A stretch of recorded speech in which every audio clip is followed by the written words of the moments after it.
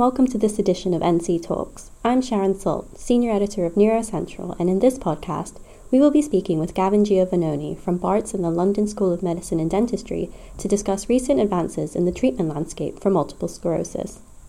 Gavin speaks about the biggest challenges surrounding the development of therapies for multiple sclerosis, including what advancements have been made in disease-modifying therapies. So, please could you introduce yourself and tell us more about your role? Hi, I'm Gavin Giovannoni. I'm the Professor of Neurology and I'm based at Barts and the London School of Medicine and Dentistry, and we're affiliated with the Barts Health NHS Trust in the East End of London. I lead a large academic group, and we spend most of our time thinking about and doing research into multiple sclerosis, and we have a research program that covers basic science, translational in terms of animal models, biomarkers, and we do quite a lot of clinical trials as well. And this feeds into our clinical practice because we do have a large MS practice at the Royal London Hospital. What inspired you to work in the field of MS? What inspired me to work in the field of MS? A good question. I probably got interested in neurology way back in medical school when I started doing internal medicine and got exposed to a very inspiring teacher on the general medical wards. And that probably was the reason why I did neurology. In terms of MS, it was probably one patient that inspired me to do multiple sclerosis. I always had an interest in immunology, and I spent a large amount of time clerking and presenting this patient and went into quite in-depth research. So when it came to taking time out of my training and doing research, the natural thing for me to do was to go into MS research, and I applied all over the world. So I was at that stage training in Johannesburg, South Africa, and I got offers to do MS research in quite a few places, and I eventually took the one in London, based at the National Hospital at Queen Square, simply because my wife at the time was working for a multinational advertising agency that agreed to transfer to the London office. So the reason why I ended up in London was circumstance, to be honest with you, and never looked back. That's great. That's really interesting. And in your opinion, what are the biggest challenges surrounding the development of therapies for MS? The biggest challenges for developing treatments in MS, I think the current challenge is that we seem to have accepted the status quo, and there are alternative hypotheses out there about multiple sclerosis. And the one current hypothesis is that MS is not all about inflammation. There are additional aspects driving the disease, and the field is dominated by the autoimmune dogma, where the current dogma states that inflammation, particularly focal inflammation, is MS, and by suppressing and getting rid of that inflammation, we sort the disease out. But it's quite clear when you dig down, these people aren't being controlled. You may render them free of disease activity. In other words, people with multiple sclerosis aren't having relapses or focal MRI activity, but the majority of them are still getting worse over time. And I kind of try to use the adjective smouldering MS, and I think the biggest hurdle we're having is getting the field to accept that there's more to be done, and we need to create add-on treatments and particularly combination therapy. So that's kind of the biggest hassle we're having right now, and that's not only getting the community but getting funders and the pharmaceutical industry to buy into the combination therapy model. Other things is that people begin to have accepted that once people get more advanced disease, in other words, they end up in wheelchairs, they're beyond help. And so there hasn't been a focus on advanced MS. Can we actually modify or slow down the progression or worsening of MS in people who are wheelchair users? And there's a real good reason for doing that, to protect upper limb function. When you are wheelchair bound, your hands and arms become your legs, and you need your arm and hand function for independence. And so we should be doing more trials in more advanced disease to try and protect upper limb function. And the other thing is, I still don't think we treat MS quickly and early enough. It's just getting the community to adopt treatment strategies very early, so that we can actually protect the brain and spinal cord from damage. And so we have a general feeling in the MS community that we should, slow escalation is the way we go, and the adoption of more aggressive, active treatment approaches need to be promoted. And finally, we're not having enough investment. We don't get enough investment in research into preventing MS. I think MS is a preventable disease, At the moment, we're seeing an epidemic, an increase in the incidence of the disease where it's been measured. That's new cases. And we're also seeing an increase in prevalence driven by new cases, but also people with established disease living longer and doing much better in the long term. So we've got a real problem at the moment, and we should be using a public health approach to try and focus on preventable risk factors, or risk factors that can be modified. And they require a large number of modifiable risk factors that really need to be addressed at the public health level for MS prevention. So a lot to still be done in MS. So what advancements have been made in disease-modifying therapies for MS? So I think there's 3 waves of innovation. The first was the initial injectable therapies, that's interferon and glitterum acetate. I mean, those weren't immunosuppressive therapies in the true sense of the word. They were immunomodulatory, and they were really of moderate efficacy, and they got the field going. But since then, we've had 2 waves of innovation. We've had oral therapies, mainly targeting the immune system in terms of immunosuppression, and then we've had a whole tranche of biological therapies. These are mainly monoclonal antibodies that are really very high efficacy.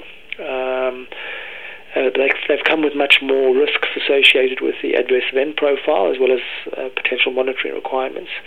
And then we've had some new oral treatments that I would classify in the 3rd wave, because they work similarly to some of the monoclonals in terms of applying the strategy of immune reconstitution therapy. So we have 3 waves of innovations, but within that there are hidden strategies. So the one strategy would be maintenance treatment, where you try and suppress or modify the immune system long term, and you have to stay on those drugs. But for me, the most exciting thing is the development of immune reconstitution treatments, where you use short courses of therapy, and the aim is to deplete the immune system and hopefully kill the so-called autoimmune cells that drive MS, and then allow the immune system to recover function. And when patients recover the immune system function, MS remains in remission long term. One is oral cladribine. This is a small molecule, which has advantages because it is a CNS penetrant, so it depletes the immune system in a semi-selective way, targets mainly adaptive T and B lymphocytes, and within that it's mainly targeting the B lymphocytes. So we don't see some of the complications we see with the cell lysis syndromes like alemtuzumab. So there's no infusion reactions. So, these are high-efficacy drug therapies. So what we're beginning to see now is the emergence of treatment strategies where you can use high-efficacy treatments without much adverse events or intolerance issues, and the monitoring requirements have gone down. So from a healthcare system, these treatments are really changing the way we use disease-modified therapy. So all very exciting. The problem I find, though, is getting the wider MS community to adopt these new treatment strategies. People have I don't know why, but they just don't buy into immune reconstitution therapies. I think the concept to them is difficult. But we're working on it. That's great. So what is unique about Mavenclad? What are the benefits of this treatment, and why should neurologists choose it? Ease of use. It's these short courses. So it's basically up to 20 days of treatment over a 2-year period, and the drug's licensed for a period of 4 years, at least in the UK. And most people are in remission at the end of 4 years. So it's remarkable that just such short courses of therapy give you such long-term results. Then in terms of its mode of action, it's a really smart drug. It's actually based on targeting a very, very interesting biochemical pathway that makes it target the adaptive T and B lymphocytes. So the reason why it was developed was based on observations of an inborn error of metabolism. There were children with severe combined immune deficiency syndrome, and these children were found to have a mutation in an enzyme called adenosine deaminase. And this enzyme is responsible for breaking down purine analogs. And these purine analogs, if they're not broken down, are toxic to cells. And these kids are born without BNT lymphocytes. So the idea was, could we take a purine and modify it to be resistant to breakdown by adenosine deaminase and then target T and B lymphocytes? And this what happened by Carlson and Beutler, these scripts back in the 70s. They designed a series of compounds, and the compound was chlorodeoxyadenosine, which is 2-chlorodeoxyadenosine, which is cladribine. and it does what the Imbonera does. So you take this small molecule, it's inactive, it's got to get transported into cells, and then it gets phosphorylated by an enzyme called DCK, and that's the other quirk of nature. The enzyme that phosphorylates it to trap it inside cells is highly expressed in lymphocytes only. So it leaves the rest of the body free of being exposed to the drug. And even in the lymphocyte compartment, the B cells are more sensitive to it. So it depletes B cells by about 90%, and T cells by about 50%, and it leaves the innate cells relatively intact. So it has a really interesting depletion profile that other therapies don't have. And the other thing is it kills cells by apoptosis mechanisms. What happens is the activated cladribine inhibits DNA polymerase, and we think it probably works via mitochondrial DNA mechanism. So it triggers apoptotic mechanisms, and these cells die by apoptosis. And instead of being lysed and releasing their contents, they get phagocytosed by cells of the reticular endothelial system. So we don't see a cell lysis syndrome that we see when we use cell lysis monoclonal antibodies, like we have with alemtuzumab or anti-CD20. And then the repopulation kinetics are very different. So the B cells are probably depleted quickest and fastest, and T cells less so. And then when the B cells repopulate, they come back in the presence of T cells because T cells haven't been depleted that much. And so we haven't seen secondary autoimmunity, which is a complication of some of the immune reconstitution therapies like alemtuzumab. So that's the main problem with alemtuzumab, is the secondary autoimmunity that occurs in about half the patients over a 5 to 7 year period. So cladribine doesn't do that. And so it's got all these features that put it into the same class as alemtuzumab, but without the side effect profile. The other attribute that I always talk about with cladribine is that because it's a small molecule, it penetrates the central nervous system, and we find about 25% of the levels in the spinal fluid as we do in the peripheral blood. That's important because we're now beginning to realize that the B cell follicles, these in the meninges around the brains of people with multiple sclerosis, are possibly driving the progressive component of MS. So there's almost certain that cladribine targets these cells into the central nervous system. So it doesn't only work in the periphery, but also in the central nervous system. And so that's another attribute that may be very, very important in terms of its mode of action. And like all immune reconstitution therapies, it's in and out the body quite quickly. It's got a very short half-life. And therefore, for your women wanting to start to extend their families, the drug's out the system very quickly. And what is the need for Mavenclad, and which patients benefit most from it? Well, I think the need for Mavenclad, for oral cladribine, is great. The majority of our patients going onto it are failing existing treatments and get onto it second line or third line. So the ideal patient would be the very active, naive patient where you're worried about long-term complications, or patients failing platform therapies, getting onto it second line. Now that Mavenclad is launched and available in more than 70 countries across the world, including both Europe and the USA, can you elaborate a little bit on the real-world experience we are seeing with Mavenclad? Yeah, so the real-world experience is exactly what we saw in the trials. I think people are getting pleasantly surprised when they are using oral cladribine in real life, how easy it is to use, and efficacy is holding up. And are we beginning to see other advantages of the drug? So let's give you an example. When you start using it in real life, one of the things that may be important is vaccines, particularly against emerging infections or for foreign travel, for example. And because it's an immune reconstitution therapy, once your immune system comes back, vaccines are not contraindicated. So, we've had several of our patients who've actually chosen oral cladribine simply because they need to be vaccinated for travel reasons, work reasons. Cladribine is not a contraindication in the long term for vaccines. The other thing we're beginning to find is when you start running into people who've had second, 3, 4, 5 drugs and they're getting older, a big worry is long-term immune suppression. And cladribine is actually a very, I would say, mild immunosuppressive at that. And the immunosuppressions are really only front-loaded when the initial B and T lymphocytes are depleted.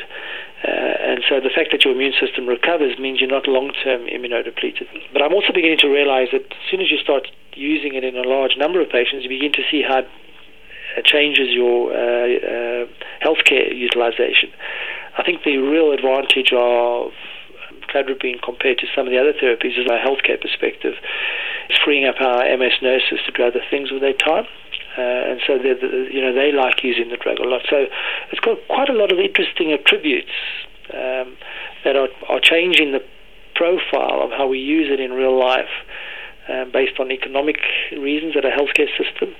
And I think from a patient perspective, it's convenient for them. They've got very little burden in terms of taking the drug. Adverse events is very minor. So, a large, the real-life data, I think, is going to be slightly different to the trial, because I think the populations will be slightly different. But in terms of efficacy, it's much what we've seen in the trials. It's a highly effective therapy, with the majority of people treated going into remission and staying there for years 3 and 4 as well. Perfect. And looking to the future, what advances are you most excited to see from the field? I think what's going to happen is we're going to start using our drugs a little bit differently to what we're using in the past. I think we're going to be doing sequential treatments deliberately, because a small proportion of patients will have recurrent disease activity. And I think so we're going to start thinking about true induction maintenance protocols. And there's some ideas floating around about how we do those trials now. The kind of agents you want to use going forward are drugs that work against B cells, or potentially drugs that prevent memory B cell reconstitution, because we think the memory B cell is the cell that's driving MS. And the next big thing is combination therapies, trying neuroprotection add-ons, trying remyelination add-ons, and neurorestoration add-ons. And there's a whole trance of research emerging, both from academia and from industry, of potential add-on treatments to try and restore function in people with multiple sclerosis. So that's what's going forward. And then the other thing is we're seeing a massive change in the way we manage MS. So there's lots of new systems emerging for monitoring and managing MS going forward, using eHealth, for example. So there's lots happening. It's an exciting time to be in MS research.